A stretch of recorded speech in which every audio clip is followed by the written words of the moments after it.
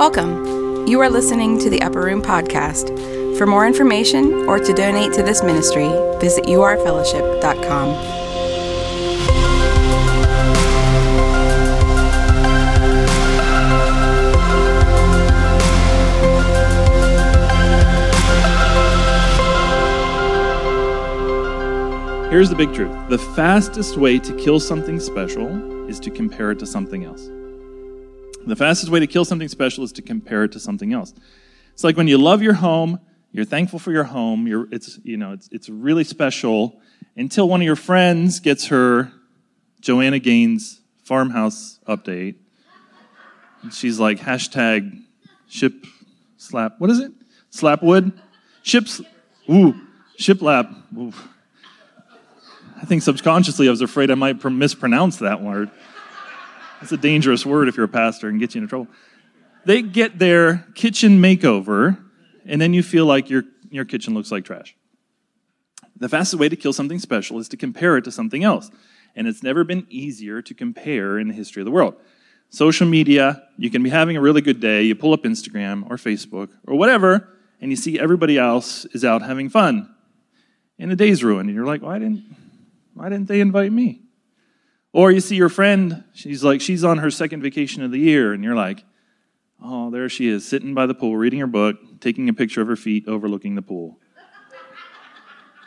Why do they always do that, Like, I hate your feet, I hate the book, I hate your pool. It's so easy to lose contentment when you start to compare. Stephen Furtick said, the problem is we compare our behind the scenes with everybody else's highlight reel. We know our everyday life, but for the most part, we see the best parts of everybody else's life. And before long, we can find ourselves miserable because wherever comparison begins, contentment ends. As Theodore Roosevelt said, comparison is the thief of joy.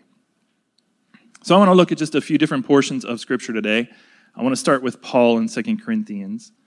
He said this in verse 12 of chapter 10. He says, we don't dare put ourselves in the same class with those who think they are so important. We don't compare ourselves to them. They use themselves to measure themselves, and they judge themselves by what they themselves are. This shows they are not wise. He says, you know what? It isn't wise to say, look at how their kids, act all the time. Look how much money they're getting paid. Look at their relationship that I want, that I don't have and they have. In fact, one of the problems is comparing does two things. It either makes you feel superior or inferior, and neither honors God, right? It makes you feel better than or less than, and neither one of those results in honor to God. If you're better than people, that doesn't help you. If you're not measuring up to people, that doesn't help you. There's no win in comparison. There's no finish line. There's no final sense of satisfaction. And the thing is, it's not just a casual thing. It's a dangerous thing. You know how far it can go. Two of the gospel writers tell us that when the Jewish leaders arrested Jesus and handed him over to Pilate, two of them tell us that Pilate listened to the Jewish leaders, and then he realized, and he even said, the reason they handed Jesus over to me is because they're jealous. They're envious. He has what they will never have. He has a crowd. People listen to him. He has influence with people, and they wanted that. They wanted a crowd.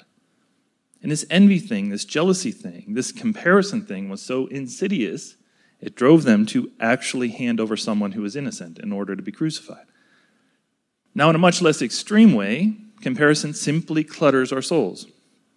And we have the potential to hurt people and allow people to be hurt because of our tendency to compare where we are and where we aren't to the people around us. In fact, the wisest man who ever lived, other than Jesus, Solomon, he said this.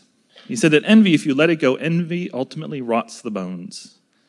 Envy rots the bones. There's no win in comparison. So what do you do about that? How do we not slip into this comparison trap where there's no win? Let's look at some things Solomon said in the Old Testament.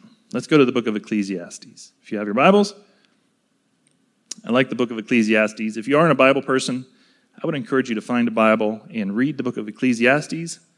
And if you do, here's what'll happen. You'll be reading along, and you'll be like, yep.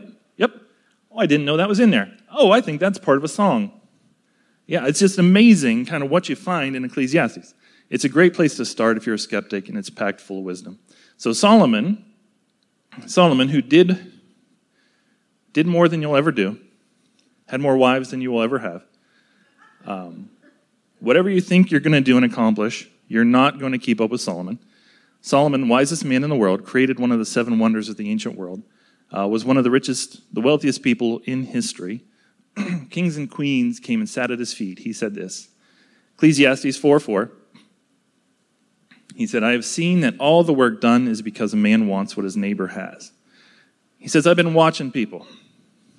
I'm a student of behavior. And I realize that for the most part, the thing that drives people is comparison and competition.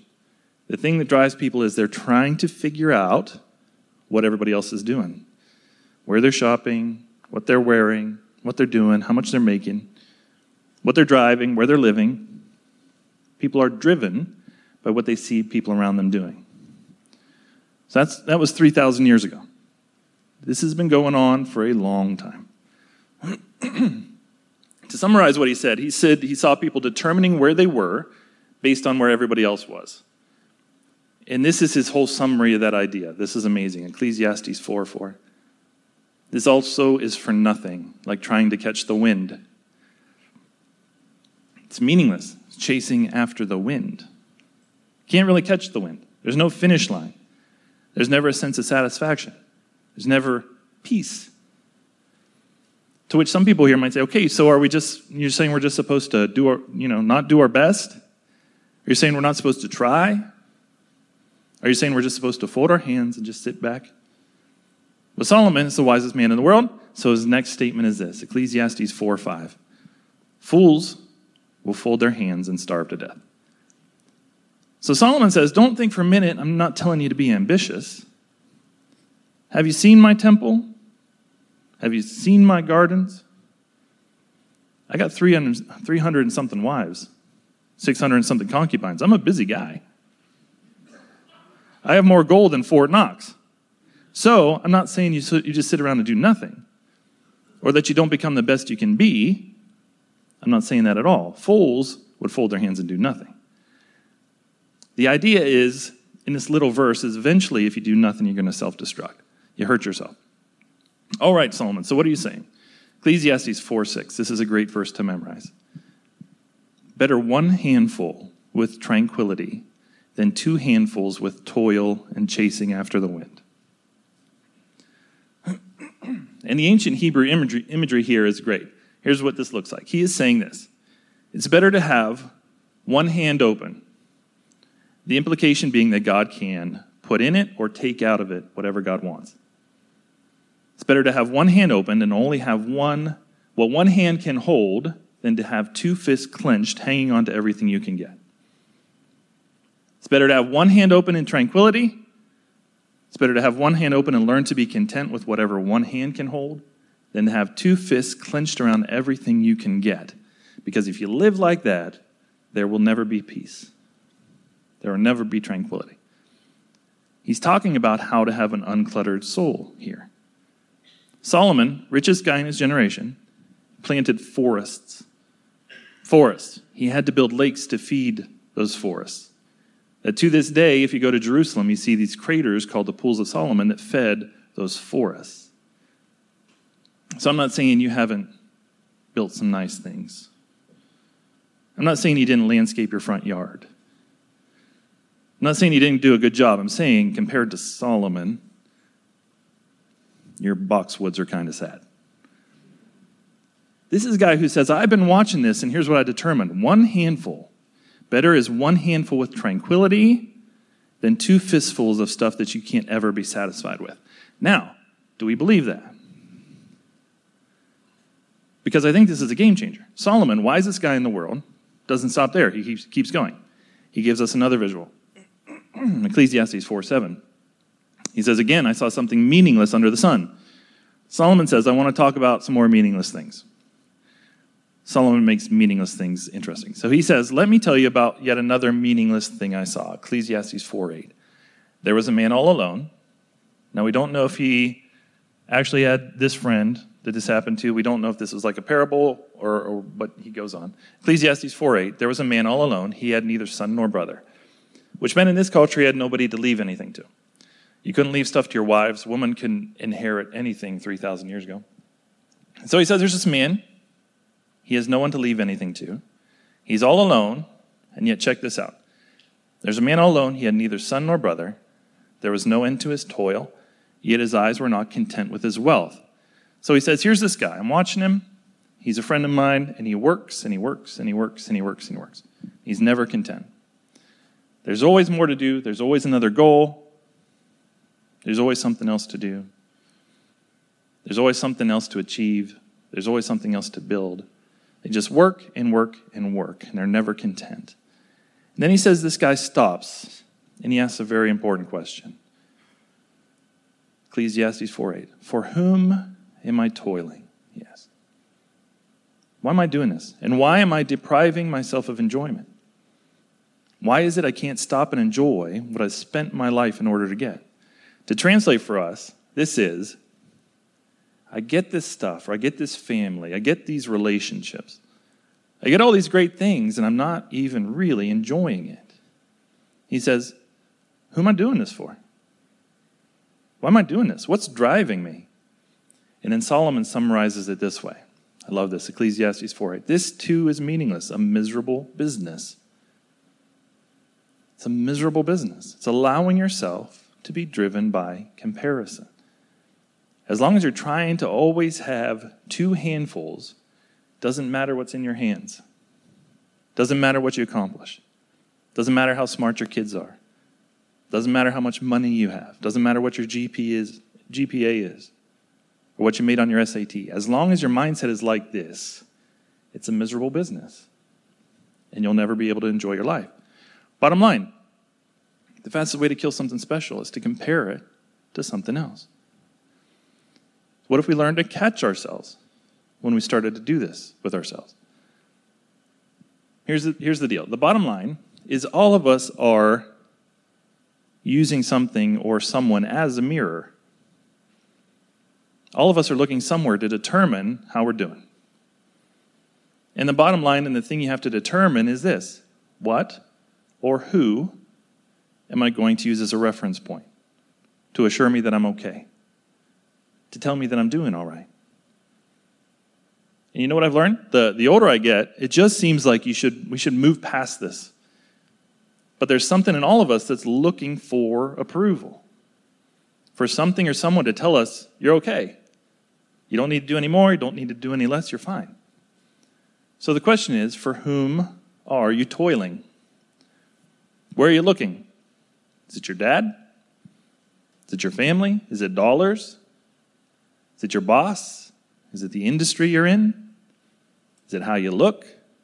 Is it how well your kids do? Is it how well your husband does? I mean, what's your mirror? What or who are you looking to feel like I'm okay? And Solomon says if you look to somebody to your left or your right, if you're not careful, you're going to start grasping and clutching with both hands. And you're never going to feel like you're okay no matter what you achieve. Solomon, who had it all, said, it's chasing after the wind. So who do we look for our approval? Let's see what the Bible says about this. Galatians 4:5. God sent him to buy freedom for us, who were slaves to the law, so that he could adopt us as his very own children. Paul says when God sent Jesus into the world, the goal wasn't simply to say, well, you're forgiven of your sins. The goal wasn't simply to say, you get to go to heaven when you die. He says it's bigger than that. What God did when he sent his son into the world was, he made it possible for you to be, and he chose this word intentionally, to be adopted as his children. Now, in the context of when and who this was originally written, when he said adoption, here's what did not come to mind. Babies. Nobody adopted babies in the first century. You would never think to adopt a baby because a lot of babies died. In fact, they wouldn't even name their children until they were sure the children was going to live. But it was very common to adopt adults. So when Paul wrote this, his audience, what they heard was this. The God who knows you as an adult, God who knows your sin, God who knows your failure, God who knows your past, God who knows everything about you, sent his son into the world, and he made it possible for you to be adopted into his family. You have become his child.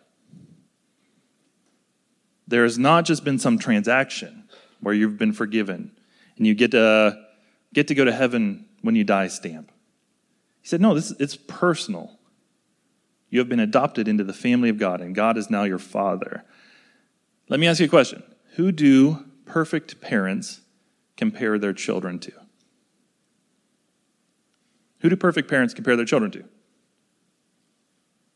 The answer is nobody.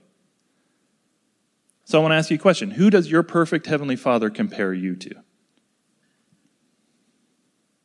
Let me ask it a different way. Whose estimation of you should you believe? Someone else's, yours, or his? Hasn't every parent had that conversation with their children or wanted to have that conversation with their children where you say, oh gosh, son or daughter, if you could just see you the way I see you. The difference it would make. Honey, if you would quit looking at her, or if you'd quit looking at him, if you could just see you through my eyes, you'd have so much more peace. I think God would say the same thing to us. He'd say, I love you, and I want you to look right here for your affirmation, for your approval. And I'm going to do things through you. I'm going to do things in you. This isn't about being passive. This isn't about throwing up your hands and doing nothing. I mean, there's so much potential in you that your Father sees. And God has a plan for your life. And God has a will for your life. And the great thing about having this perspective is this. You wake up every morning and all you have got to know is, God, I want to be in the center of your will to the best of my ability. I'm not as cute as him. I don't have as much money. But to the best of my ability, I know that I am in the center of your will. And I want what Jesus wanted. I want to have the mind of Christ.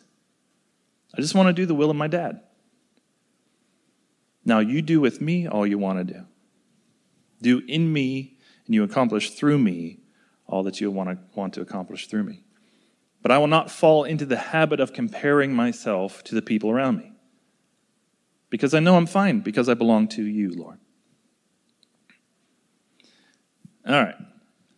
So, I just want to ask you a few make you mad questions, okay?